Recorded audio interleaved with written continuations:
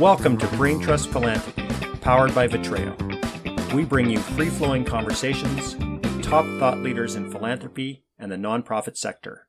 Sit back, relax, listen and enjoy as we share ideas and discuss topics that are important, timely, and we hope will transform the nonprofit world. Hello and welcome to Brain Trust Philanthropy, powered by Vitreo. This is episode 48 and it was recorded on Thursday, March 11th, 2021. I'm Vincent Duckworth. I'm a fundraiser and the CEO of Vitreo Group. We are a national agency focused on bold leadership and transformative fundraising. This is our fourth episode of 2021.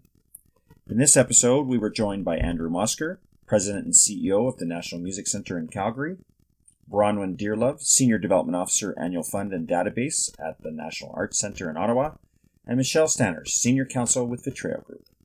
Our topic, Trends in Arts and Culture Philanthropy. Fundraising for the arts is challenging under normal circumstances, and these times are far from normal. We have a global economy that was weak going into the pandemic and is just now starting to recover. And we continue to have health restrictions that are disproportionately affecting arts and culture organizations. Join me as the four of us discuss how COVID-19 has impacted arts and culture fundraising and what the sector is doing about it. It's time for the Brain Trust Philanthropy podcast. Welcome to episode 48 of Brain Trust Philanthropy, powered by Vitreo. This is our fourth episode of 2021. Our topic, Trends in Arts and Culture Philanthropy. We've got three great guests with us today, all experts in arts and culture in Canada. I'm excited to be here. They're excited to be here. Let's get started. First, joining us from Ottawa, we have Bronwyn Dearlove. Bronwyn is a Senior Development Officer, Annual Fund and Database at National Arts Centre in Ottawa. This is Bronwyn's first time on a podcast. We're so glad you chose us. Welcome to Brain Trust Philanthropy, Bronwyn. Thank you. I'm glad to be here. Bronwyn and I have known each other for a number of years. We both serve on national committees and boards with the Association of Fundraising Professionals, and pre-pandemic, we look forward to seeing our friends and colleagues at gatherings across the country. Soon, Bronwyn, soon. In doing our show prep, I shared with Bronwyn that we're about to get a new puppy in our house. It's a very exciting time. Bronwyn let me know that she also has a new puppy in her home, a corgi named Gimli. Bronwyn, before we hear from you on what's happening in arts and culture fundraising, can you share with us a bit more about your new puppy and what you learned that you did not know about corgis? So we've learned plenty, but yes, mine is one of the many families out there who have taken on that pandemic puppy. So our corgi is 5 months old. Corgis are the breed perhaps best known as the favorite of the queens. And we're a family of nerds. So when it came to naming this little guy, we noted his short and stocky build and his fearless and stubborn demeanor. And any fellow nerds out there are probably seeing where I'm going here, the Scottish brogue that he would no doubt speak with if he could. And so we named him after Gimli the dwarf from Lord of the Rings. So not Gimli Manitoba, but the dwarf from Lord of the Rings. Yeah. Awesome. Yeah. Okay, you are a nerd. Yeah, corgis have been described as agile tanks, and so far that seems pretty apt for Gimli. That's awesome. Now, were they bred to do something? Did you say that already? And I missed it. They're for cattle. Yeah, so these tiny little dogs with short little legs, and they're bred to herd cattle. So they are fearless and stubborn. Wow, that's crazy. Thanks, Bronwyn, for sharing that. I appreciate. Next, joining us from right here in Calgary is Andrew Mosker. Andrew is the President and CEO of the National Music Centre. I think Andrew has been on a podcast or two before this, but this is his first visit with us. So welcome to the podcast, Andrew. Great to be here, Vince. Thanks for having me. I first met Andrew when we worked together at the National Music Centre as the National Music Centre was being built. Our team worked alongside Andrew and his team to help raise the funds to bring the building and the National Music Centre to life. Andrew, like Bronwyn, you and your team are trying to raise operational funds for your organizations in the middle of a pandemic. We're going to hear more about what that's like in a few minutes. But before we do that, I'm wondering if you wouldn't mind sharing a little bit about how a private piano museum in Calgary became one of Canada's newest national cultural institutions. Well, it was a bit of an epiphany back in the early 2000s, this sort of cabinet of curiosities that you could only see by appointment called the Cantos Music Foundation, which was, for all intents and purposes, a piano and keyboard museum, electronic music instruments, but primarily pianos. I think the light went on one day. I was walking up to the sidewalk to the building, and the door was locked. And I was watching some member from the public desperately trying to get into the building and trying to unlock the door. And I remember looking at that as a sort of a symbol of, we need to open up this incredible collection to the community and build something way more publicly accessible with it, instead of it being known as Calgary's best kept secret in the cultural space. So we did quite a bit of work looking around the world around how countries celebrate their national music story. And we realized that Canada did not have a national music museum of its stories, of its collections, that did only that on a 365-day basis. It took us about 10 years to realize that. And we went and traveled all over the world to look at facilities that did this type of work. And at that time, Calgary was going through a cultural renaissance. It was. And there was a real desire to build out the inner city. So the penny dropped, so to speak. We wanted to unlock that door out of frustration and show what we had.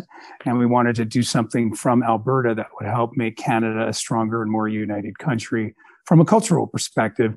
So we invented the National Music Center as a result. So, I mean, that was that's a kind of a condensed version of it. Oh, but that's great.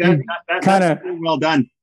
The National Music Center still brings a lump to my throat when I see some of the in there. When I not just what we did there, but when you just, as a Canadian going through there, if you have any appreciation for music at all, and even if you don't, just understanding the thread of music in our history and in our culture, it's a fantastic space. And I have cried in the National Music Center. I'm glad to hear that. I'm glad to hear that. I just wanted you to know, and now our listening audience knows. So thanks for that, Andrew. We'll talk more about that. Thanks, Vince. Finally, also joining us from Calgary, we have Michelle Sanders. Michelle has and continues to be involved in lots of cool and exciting projects, many in the arts and culture space. She has also recently joined us at Vitreo's Senior Council, and I couldn't be happier about that. Michelle has been on a number of podcasts, and sometime in the coming months, she might even be launching her own, but we'll see about that. More on that later. Welcome to the podcast, Michelle. Thank you. And it's wonderful to be here with Andrew and my new friend, Bronwyn. That's great. I have admired you, Michelle, ever since I first came to Calgary, but it was only in the last few years that we worked together and become not only colleagues, but friends, that I really started to enjoy and think about all the things that you have done for the city and for the country. So we first worked together on a community engagement project with the Tsuut'ina Nation, a truly wonderful and highly successful series of 3 community dinners. And I know that this wasn't the first set of dinners that you did, and I know that you have some deep thoughts and learnings from those experiences. I'm wondering if you wouldn't mind sharing with our audience a bit about why they happened and what they were and what the outcomes were. Well, thank you. You know, I kind of sit on the shoulders of a Calgary and Canadian hero, Michael Green, and I need to acknowledge him before we can even talk about this. Michael Green was the inspiration behind the Making Treaty 7 society and the large-scale production that I think what happened with Michael is during his experience in 2012, when Calgary was Canada's last cultural capital, and what came to him was that we knew very, very little about our history with Indigenous people in this area. Most people didn't have a clue. That we sat, that Mohkinstsis, Calgary, was in Treaty 7. And who were the nations? Who were the people here before us?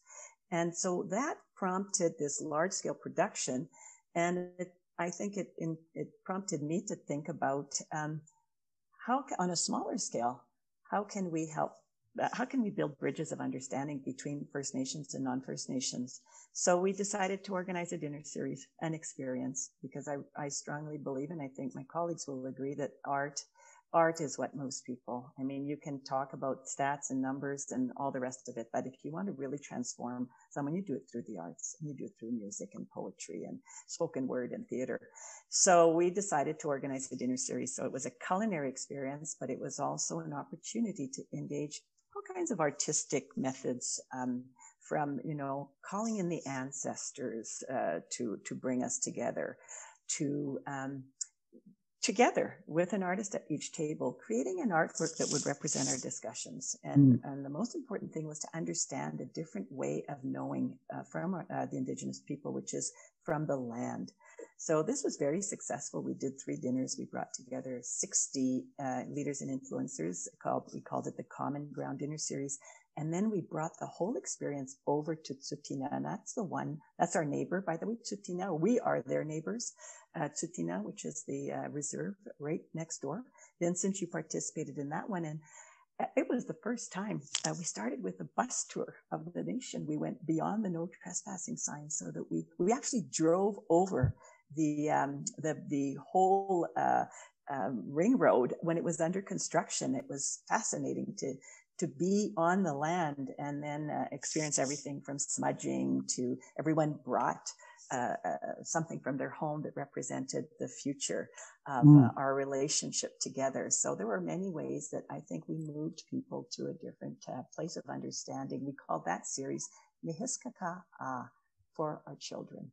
So anyway. That's great. Thanks for doing that, Michelle. That was a really good overview. And I don't know, but I'm pretty sure that particular experience, driven from a nation out to its neighbor and inviting that neighbor into the nation, was a relatively new one and not perhaps done on any scale across the country. In fact, the national chiefs actually asked Michelle and her team and everyone at Tsuut'ina about that, because they're thinking about it as a model to maybe explore going forward. Right, to really bridge the cultures and invite people onto the nation. When we drove on that bus past the no trespassing sign, there were university presidents and city aldermen and all these people who were saying things on the bus. I was listening, going, I've never been here. Right? It was super interesting. Super. So, well, and just one little comment on that, Vincent. You know what happened after that? The Mayor Nenshi, called Chief Lee Crowchild, Hakaji Lee Crowchild, and said, can we do this just for the 2 councils? The chief and council has never sat down with the mayor and council. And we did that. Following that was the very first time. And we did the same experience for both councils. That's great. Well, thanks for sharing that story. That's a great story. Really great story. Okay, let's get started. Thank you all for joining us on this, our 48th podcast. This is the 4th in a series of 4 podcasts we've done over the last year, each with a focus on the philanthropic trends in a specific nonprofit sector. We looked at education, we looked at health, and most recently, human services. Today, we're focused on trends in arts and culture philanthropy. Fundraising in the arts and for the arts is challenging on a good day. Throw in a crappy economy and a global health crisis, and things get really interesting. Canadian arts organizations run the gamut from grassroots theaters to federally mandated and supported cultural institutions like the Museum of Nature and everything in between. So too do funding formulas. Funding sources for the arts and culture include everything from government arts councils to philanthropic patrons to adopt an artist programs to stunning gala events. Well, galas, not so much anymore. Layer onto the fundraising landscape already fraught with challenge, a global pandemic.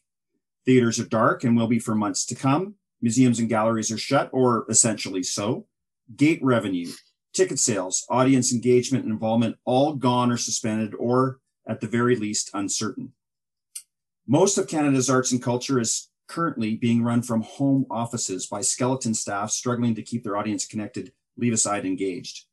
Cheery. Okay, so I've painted a pretty bleak picture, and maybe that picture is partly in my own mind. Our 3 guests know much more than I do about what is actually going on with fundraising for the arts.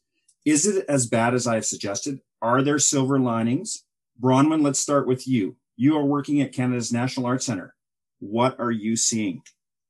So, yes, thank you, Vincent. And yes, I am at Canada's National Arts Centre here in Ottawa. And we're seeing it's okay. We're doing okay. We recognize that we have a different funding model and a different model of operation than many arts organizations do.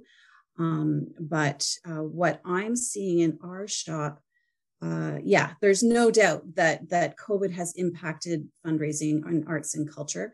And we can't talk about arts and culture, especially not anymore, without also talking about the work that we all need to do in terms of Indigenous relations, truth and reconciliation, all of that on the diversity side, amplifying and giving agency to voices that have been historically underrepresented or excluded. So all of that we're seeing today is with all of that work happening and continuing as we go. So, but then I also wonder, where is the line between the COVID impact and the natural evolution and change? And by necessity, COVID has accelerated a lot, especially in online activity. Arts organizations, our funding models had to change overnight. We're all about selling tickets and bums in seats and getting eyeballs on those artifacts and telling the stories that are attached to them about ourselves. So this effort, though, it would have been needed anyway, and albeit in a looser time frame, even if we still could gather in larger numbers. So to tell you about what I'm seeing in our annual giving shop at the National Arts Centre, our fundraising revenue is slightly lower than we've seen in recent years. And I don't think that would be a surprise to anybody else, but it's not as much as we thought it might be. So our renewal rates are on par with previous years. Some donors are adjusting their giving out of necessity, but overall they're staying with us. And I think that's amazing. And this is, for me, particularly interesting in the performing arts environment, because many annual giving programs like the one we run at the NAC are based on optimizing that performance experience, that the VIP parking, the donor lounge, the skip the lineups here and there, the concierge services for restaurant booking and all of that. I worried at first that our donors might pause their giving without these perks, but they haven't. They're with us, and if they loved us before, and if they loved the arts before, they're loving the arts now, and perhaps even more so. That's amazing to hear, and I am hearing that across the country. Andrew, I'm going to turn to you in just a second. So I don't want to draw any. It's always dangerous to kind of say, "Oh, look, this happened, so therefore this can happen." But the idea that perks drive engagement and involvement is maybe something that needs to be a little bit dissected going forward, because clearly those are costly things to do, and you've got people who are saying you're important whether you do it or not.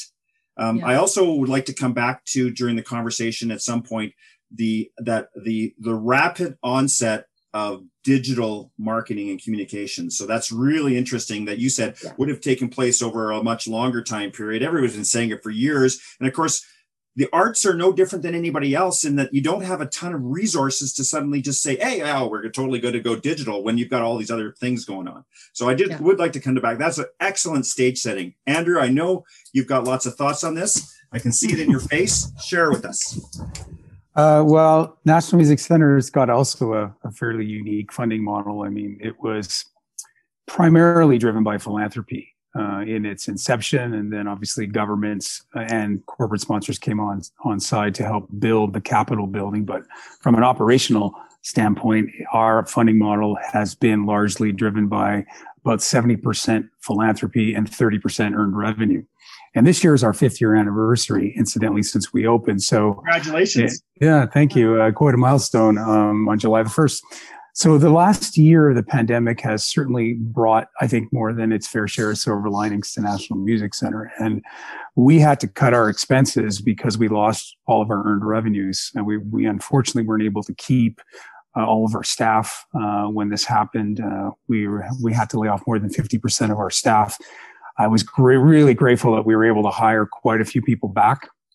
And over the period of the last 6 months, as things started to, sort of normalize and stabilize a little bit, I think what the trends certainly have been for us have been this focus clearly on what good are you doing for others, and how are you amplifying the voices of others. And certainly, from myself as a leader in this sector, and certainly for the organization as a whole, we have really made a very concerted effort to focus on what we weren't doing that we need to be doing. So we've got an Indigenous program advisory group made up of senior elders and professionals in the music sector from across Canada. From across a variety of unceded lands and territories across Canada. It's actually chaired by David McLeod from Treaty 1, Winnipeg. And it has been a fantastic organization and group of people to work with to really amplify Indigenous voices across Canada, which is challenging to do. As you all know, there's 600 nations in Canada, let alone one treaty range. There's so many different nations, many different voices, but it's a challenge that we're excited about.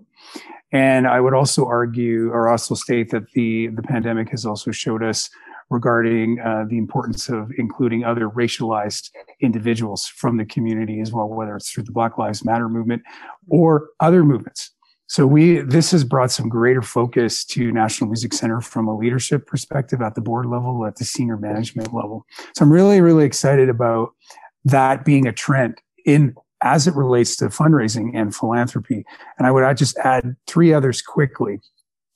The second trend for us that's very much impacted, I think, from a fundraising philanthropy perspective that donors want to hear about is, what are you doing that is providing mutual benefit to other sectors through the arts? And those other sectors could be health. Mm-hmm. They could be in Calgary, the emerging tech sector. So where are those relationships? Donors, as you know, are becoming much more sophisticated than they've ever been. They're asking those kinds of questions. Thirdly, the impacts that you're having on other societal issues like mental health. Where are the relationships around health and well-being and mental health as it relates to the arts, and how are those impacting philanthropy?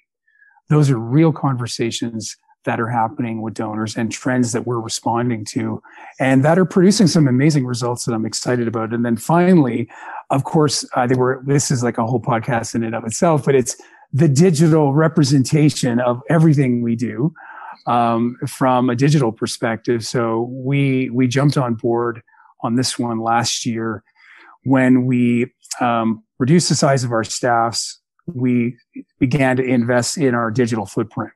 So remaking the National Music Centre in a digital facsimile to turn it in and turn that into an international reach. And our online giving, as a result, has gone up. So that is a trend in philanthropy, individual online giving. And as a result, we launched Amplify 2.0, which is now the National Music Centre's version of itself online. And we just launched it on February 24th. We've launched a partnership with Google and 50 other institutions around the world, around culture, specifically around the subject of electronic music and its cultural impact. So we are really making big investments in digital. And from a philanthropic perspective, our donors have supported us in hiring new staff to fill this space, are excited about the possibilities of NMC becoming more digitally, its footprint expanding digitally. And our national music story as a country being told through this digital means all over the world. So those are some real trends and silver linings that we've certainly seen as a result of the pandemic. And the one big circle that kind of encapsulates those 4 is it's brought some things into greater focus for us. And we've let go of some things that maybe were nice things to do, but maybe weren't things that we should be focusing on from a strengths perspective. And so lots to say about it, Vince, but that's an overview from our perspective. Well, Michelle, I'm going to ask for your thoughts in just a second. That both Bronwyn and you actually made me feel better.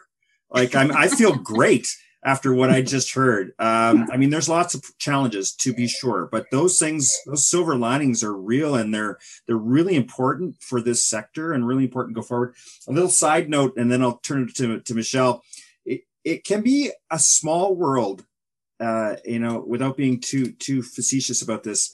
You mentioned David McLeod, and And a friend of mine, a colleague, in fact, Bronwyn knows Ron Bailey, a friend of ours who serves with us on the national committees. He lives in Winnipeg, longtime Winnipegger. He's 70 years old. He's a fantastic guy, very social. And he invited me to the Winnipeg Folk Festival a couple years ago. Nice. And of course, Nice. I like Ron. I want to spend time with Ron, and I like folk festivals. So, and I like Winnipeg. So it was all a perfect thing. We show up, and he's on the organizing committee, of course.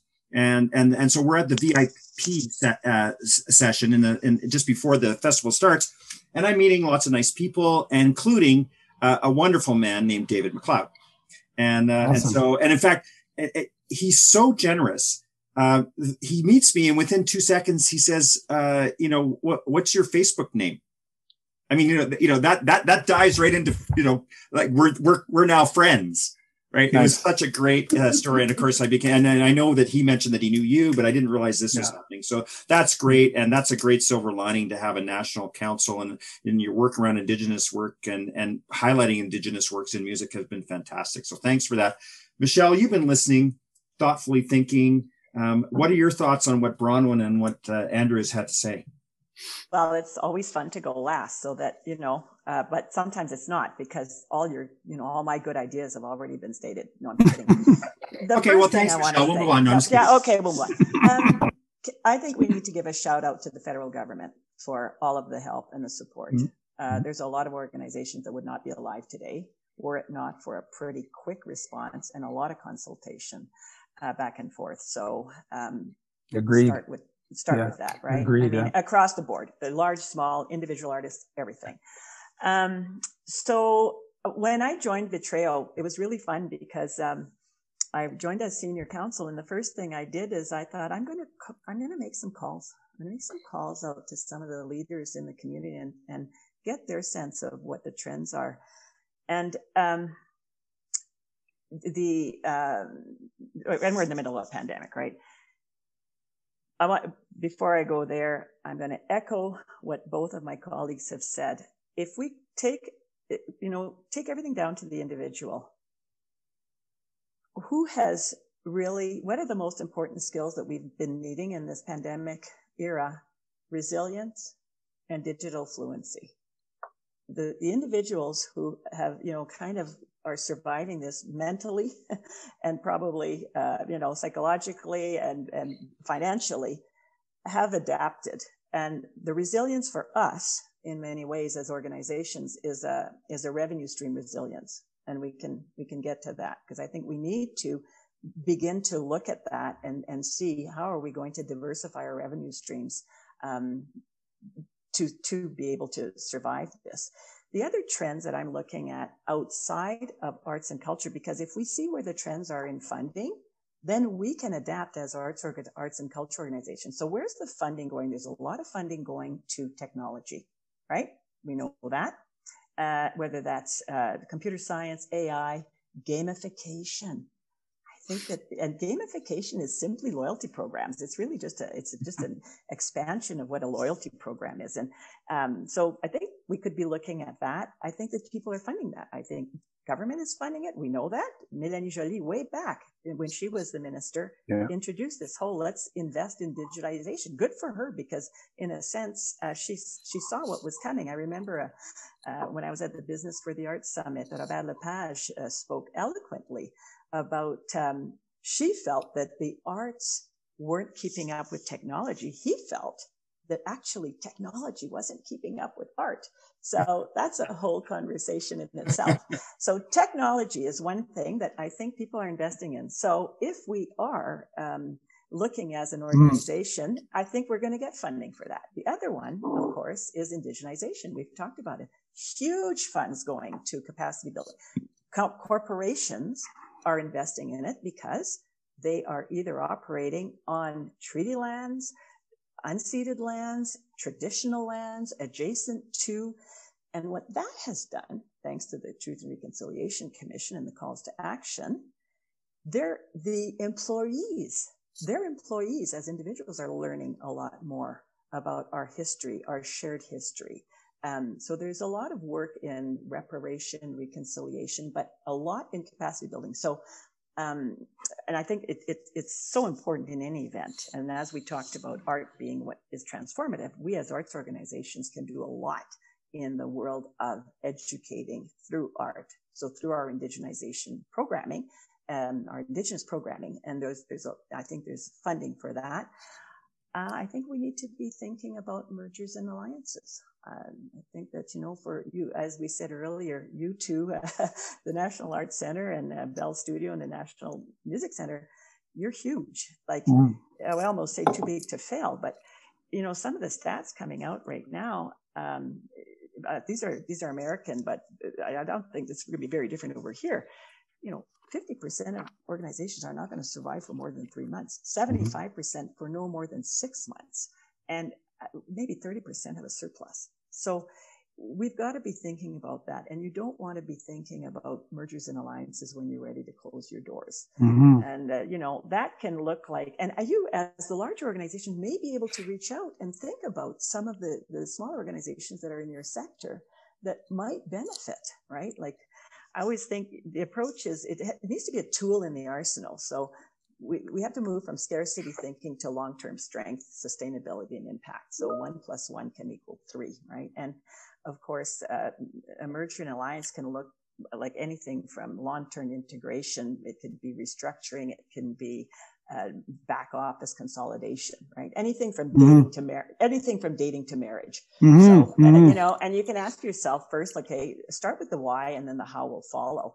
So I'm looking at the trends right now around how do we become more resilient, and then I think we need to talk about microgiving. That's a huge trend. Yeah. And how have we tapped into that? Are we tapping into those smaller donors, but that build community in an important way and build resilience? So, Vincent, those have been my thoughts. Okay, so we've got lots to work with here. Yeah. So just set your watches. We're going to go for another 3 hours. No, I'm just kidding. but we could. We could easily. And so there are other podcasts. So I know you were at that last comment. I saw Bronwyn going, yeah, that's right in my wheelhouse, those micro donors. So I'm wondering, we've heard from each other. We've had some things. Which thread would you like to pull on? I mean, we talked about the digitization. We talked about some silver linings. I think we talked about the fact that rather than look at the indigenization as trying to make reparations, why don't we also look at actually celebrating and raising up and being part of as well? Like what you've done at the National Music Center by raising the profile of Indigenous music, which has been fantastic. So what threads, who do you have an idea about some threads? I don't want to put them in there. So I'm giving you guys some opportunity to say, which one do you want to pull on for the next 10 or 15 minutes? Or even 5 minutes. I liked what Michelle was saying just about mergers and acquisitions, and another way I think another way to say it as well in our sector is collaborations. Yep. Yes. Right. Collaboration. I'm sorry. Did I say acquisitions? Oh my God. That's my former MBA. But it is. Okay. Yeah. Okay. God. It's okay. The lawyers say acquisition and the rest of humanity says collaboration. But I would say this to Michelle's point. I think it is an incredibly valid point, because the trend that we're certainly seeing in philanthropy, certainly from our donors, and certainly broadly speaking, is what intersections do the arts and culture have with other sectors? And again, I know we have people on our board who have their own interests, whether it's health, mental health, wellness. And from my work in the Music City movement across this country, there is a very strong connection between music specifically and the development of tech sectors. And that has been studied, very well documented, mostly in American examples, but to a certain degree in Canadian examples as well. And to a certain degree in some European examples.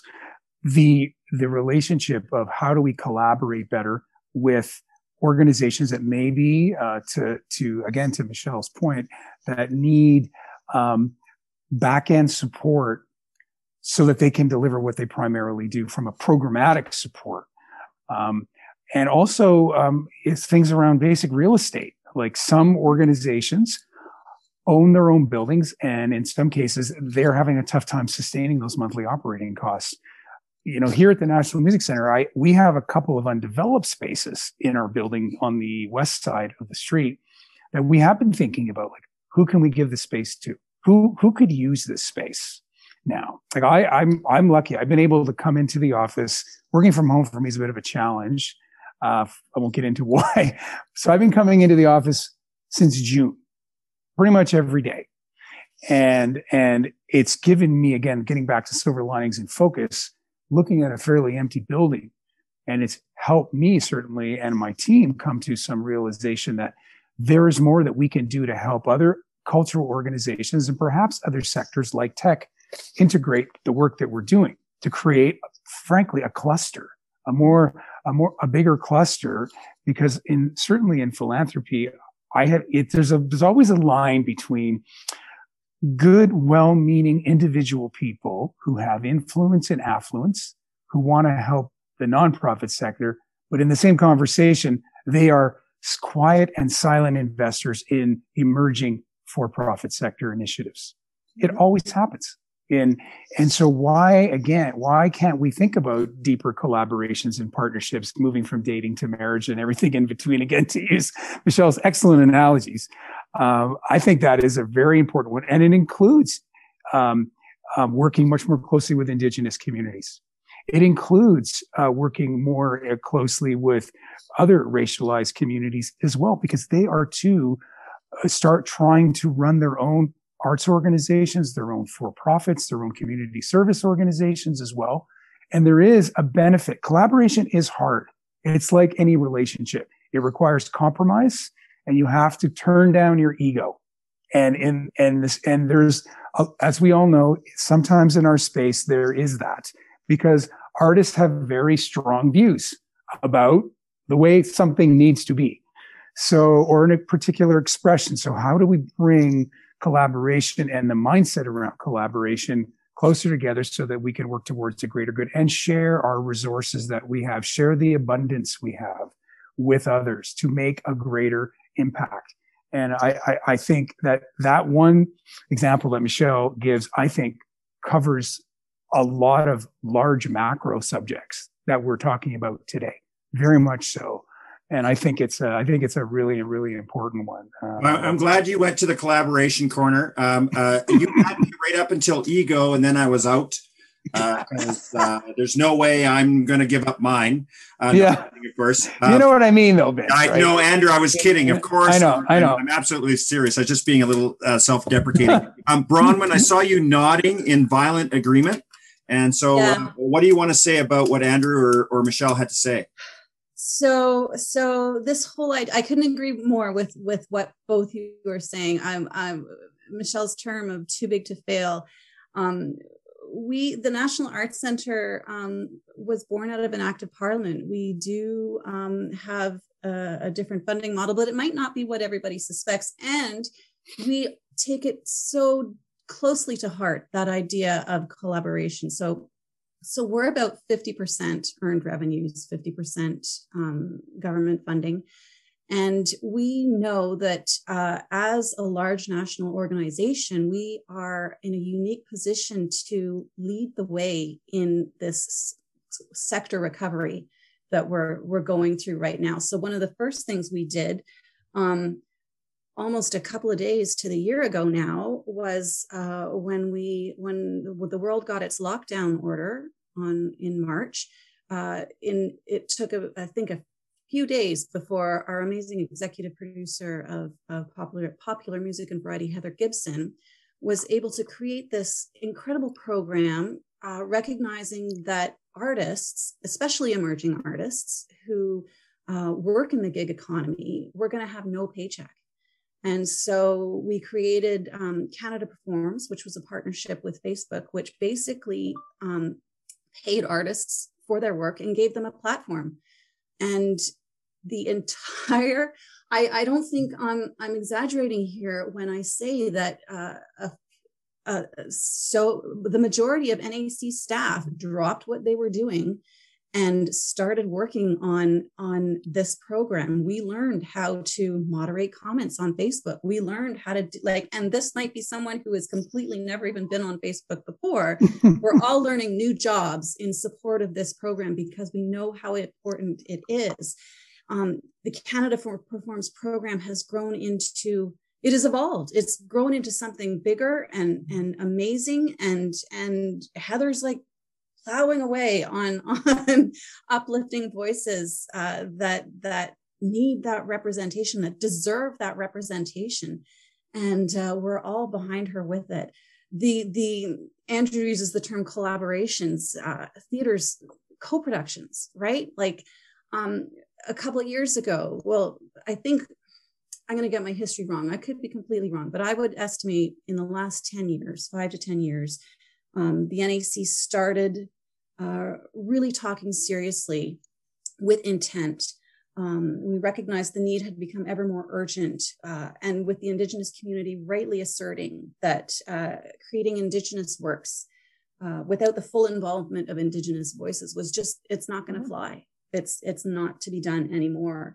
So we consulted with Indigenous artists, with Indigenous leaders. We established an advisory committee involving recognized Indigenous artists, youth, elders, and NAC representatives. And that led to the establishment of Canada's first national Indigenous theatre, the only one of its kind in its world. And Kevin Loring and Laurie Marchand, the artistic director and managing director, are a tag team with their other team, their greater team, who are doing amazing things in this arena. And I'm so proud to be associated with them.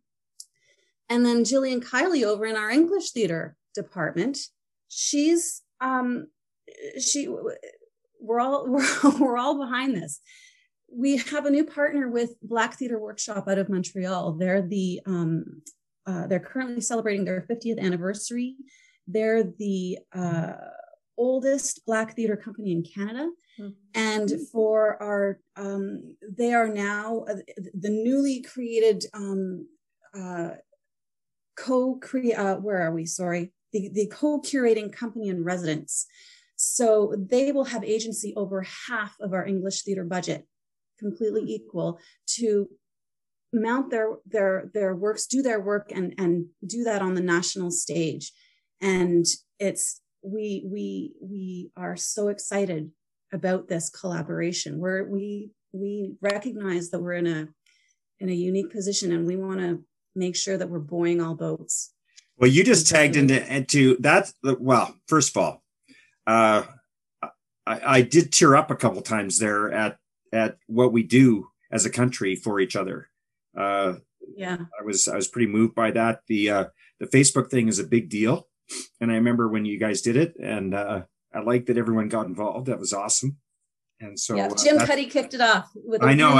Show. That is awesome. But Andrew made a comment earlier about people are asking us, and we're asking ourselves, and it's the right question: what good are we doing for others? Yeah. And I think that is at the heart of collaboration.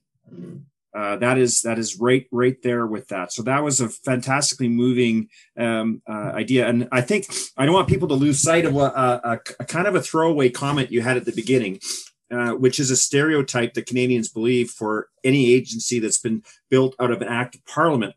You did say that 50% of your revenue was earned. Yeah. And 50% of it and that is one of the big challenges we have in arts and culture, is getting people to understand how exactly we are funded, because most Canadians shift the needle on government funding to be much larger than it is, and have not that it shouldn't be recognized. Don't get me wrong. As Michelle said earlier, we owe a lot to the federal government, and we are lucky as a country.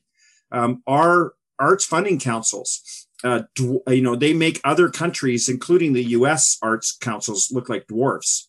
Mm-hmm. We have very robust funding councils, even though they have been under pressure. But that collaboration and what are we doing for others? We have a few minutes before I want to tie a bow on this great episode. So I want to give anyone who wants to sort of weigh in or put a point forward. We heard from Andrew and from Bronwyn, but we can hear you again. Michelle, you've been sitting there thinking again. I can see the smoke coming out of your ears.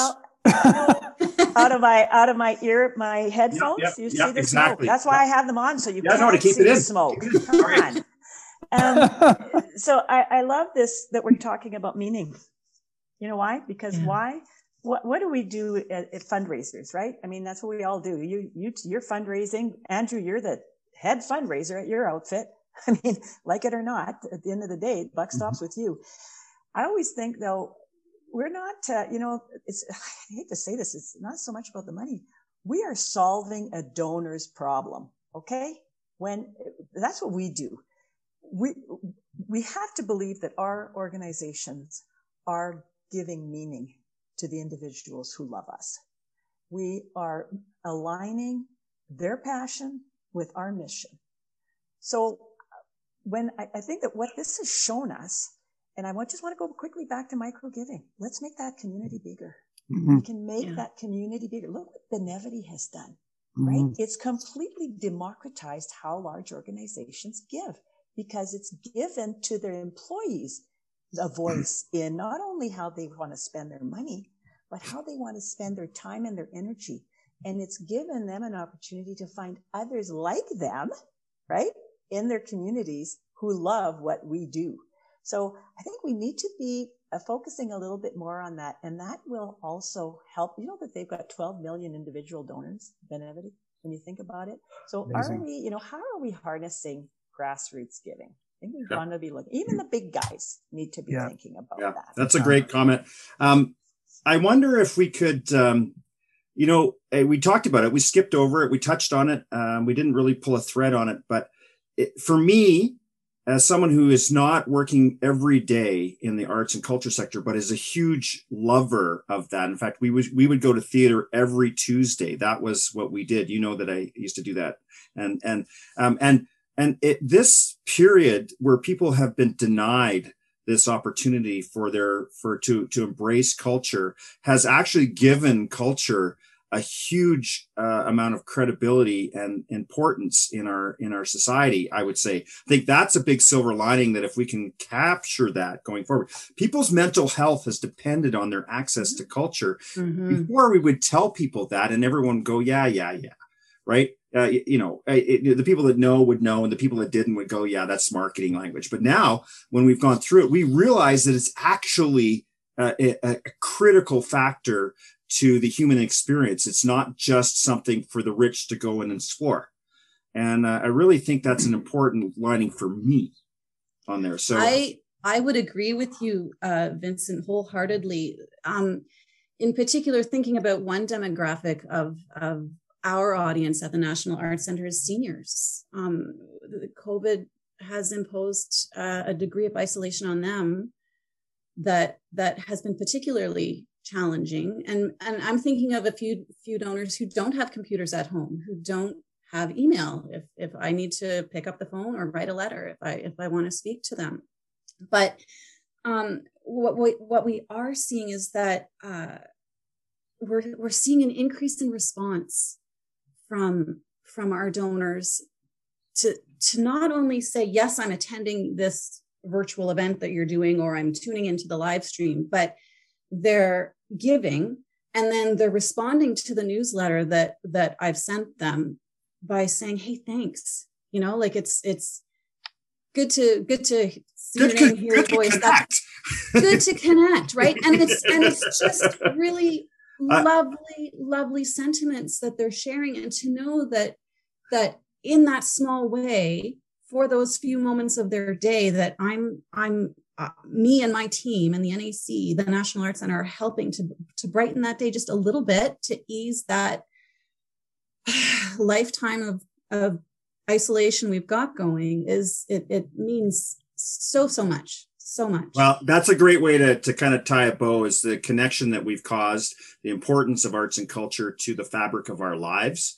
And so I want to thank each of you. It's been a fantastic conversation. There's no doubt that I probably it just listed 4 or 5 other podcasts. I even circled one just on the digitization, Andrew, aspects that you talked about. There's so much more. And I would love to have all of you, and I will have, if you'll allow us, each of you back on the podcast. So thank you. Yeah. Thank you, and Andrew and Bronwyn and Michelle. But before we go, I want to give each of you an opportunity to let people know a little bit more about what you think is important, what that you want them to remember, what your favorite ice cream flavor is, where they can reach you, that kind of stuff. Whatever you feel like. You can pontificate, you can talk about an event, you can do whatever you want. But we're going to start with you, Bronwyn. Anything you want our listening audience to know? Yeah, thanks, Vincent. So I've been giving thought to what I want to say here, and this might seem off the wall at first, but bear with me. Here it goes. I'm a sucker for disaster and post-apocalyptic movies, books, stories, you name it. So you must be in heaven. Oh, I've been training all my life for this, Vincent. I have. Okay, keep going. So the other day I watched one of those ticking clock race to save humanity from the planet-killing comet that's about to crash into us. And the movie started out with the lead character getting an alert on his phone saying, you and your family have been pre-selected, right? You're all good. You're an engineer. We need you to help rebuild the planet. And it got me thinking, I'm pretty sure there weren't any fundraisers on that list. And I'm okay with that.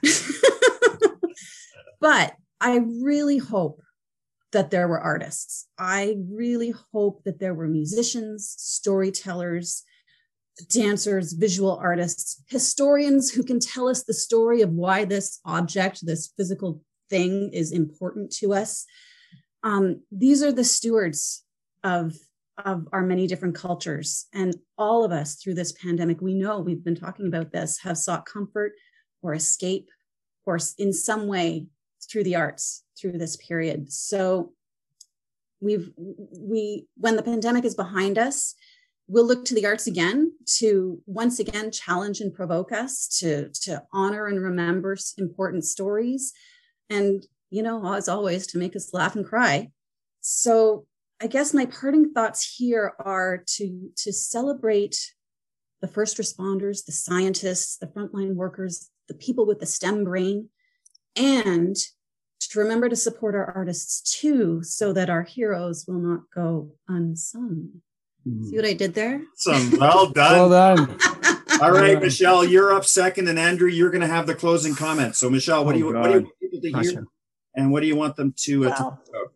I've been thinking, if you're an organization out there, bring your peeps together. Bring in a board member, bring in an outsider, and have a look. How can you add resilience to your revenue stream? Just think about that. As an individual, we've talked so much about indigenization. Let's do some work. I've got my little Truth and Reconciliation pocketbook right in front of me. It fits in my pocket. It's tiny, but it covers all kinds of wonderful things that we can each do. Go to the website for the Truth and Reconciliation calls to action. Go down some rabbit hole there and have some fun. And the third thing, I've talked about micro-giving and what we can all do. Maybe pick a not-for-profit organization today. It can be in the arts or not, and make a small debt gesture today. A micro-donation, which can be of money or time or write a post. I'm going to make a donation today to Aventa, which is a women's treatment center in Calgary. So that's what I'm going to do. Thanks for that, Michelle. Very thoughtful. Andrew, you get to close us out today, so no pressure, and don't screw up. Thanks, Vince.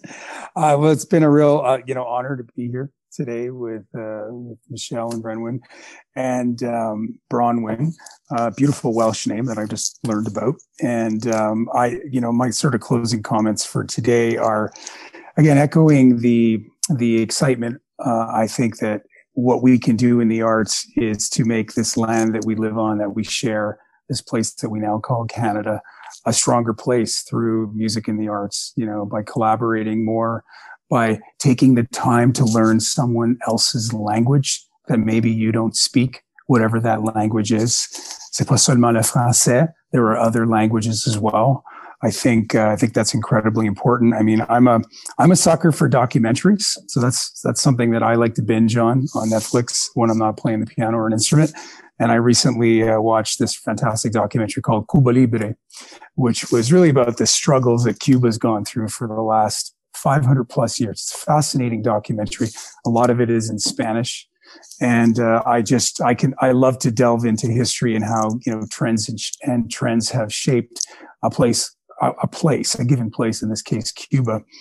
And I think it's certainly important for what the arts can do. I certainly try to do this with my kids as much as possible, is to introduce them to places where they don't speak the language, and introduce them to places where they don't normally eat that food, so that they can become accustomed to living in harmony with others. And Canada has always been a place where we embrace that idea. And now I think through music, and certainly the arts as a whole, we need to really ramp that up, amplify that message, and to make Canada stronger. These ideas of, I lived through 2 referendums growing up in Quebec, and I've seen what that can do to people and to families. And sometimes when I hear echoes of that in our home province, new home province of Alberta, I just say, no, we need to work harder to learn how to understand each other. And the arts and music specifically, in our case, can help bridge those divides and those gaps. So I think that there's a lot we can do in this recovery, and to become more resilient, to support each other, to give to each other, and to always think about how can the arts make this world a better place, and to advocate on that behalf to those who don't fully understand that. And I think that's our job. And our team is, motivated to do that every day, because we believe in it in our heart. And we're prepared to keep the collaboration spirit going to ensure that we stay united and grow stronger together. That was a great closer, Andrew. I am so inspired by the 3 of you. I'm serious about that. What a great time with all of you. And with that, our gift of another Brain Trust Philanthropy powered by Vitreo has been committed. Well, that's about it for this episode of Brain Trust Philanthropy. I hope you'll join us next time when we focus on disruption. Philanthropy has been especially disrupted during the pandemic. What are the lingering effects for the rest of 2021 and beyond? Listen in next time to find out, when we will be joined by Kay Sprinkle Grace, Paula Atfield, and Mark Bloomberg. Until then, take care, stay safe, and stay sane. We look forward to talking with you soon. Brain Trust Philanthropy is powered by Vitreo and is produced by Katja Asselmanning and me, Vincent Duckworth. Brain Trust Philanthropy is produced in beautiful downtown Calgary, Alberta. Follow our show and engage with fellow listeners on Twitter at Vitreo Group. That's @VITREO Group. You can listen and subscribe to Brain Trust Philanthropy on iTunes, Google Play, Spotify, or by visiting our website, vitreogroup.ca. Wishing all of you success in your mission, peace in your lives, and hope in your hearts. I'm Vincent Duckworth.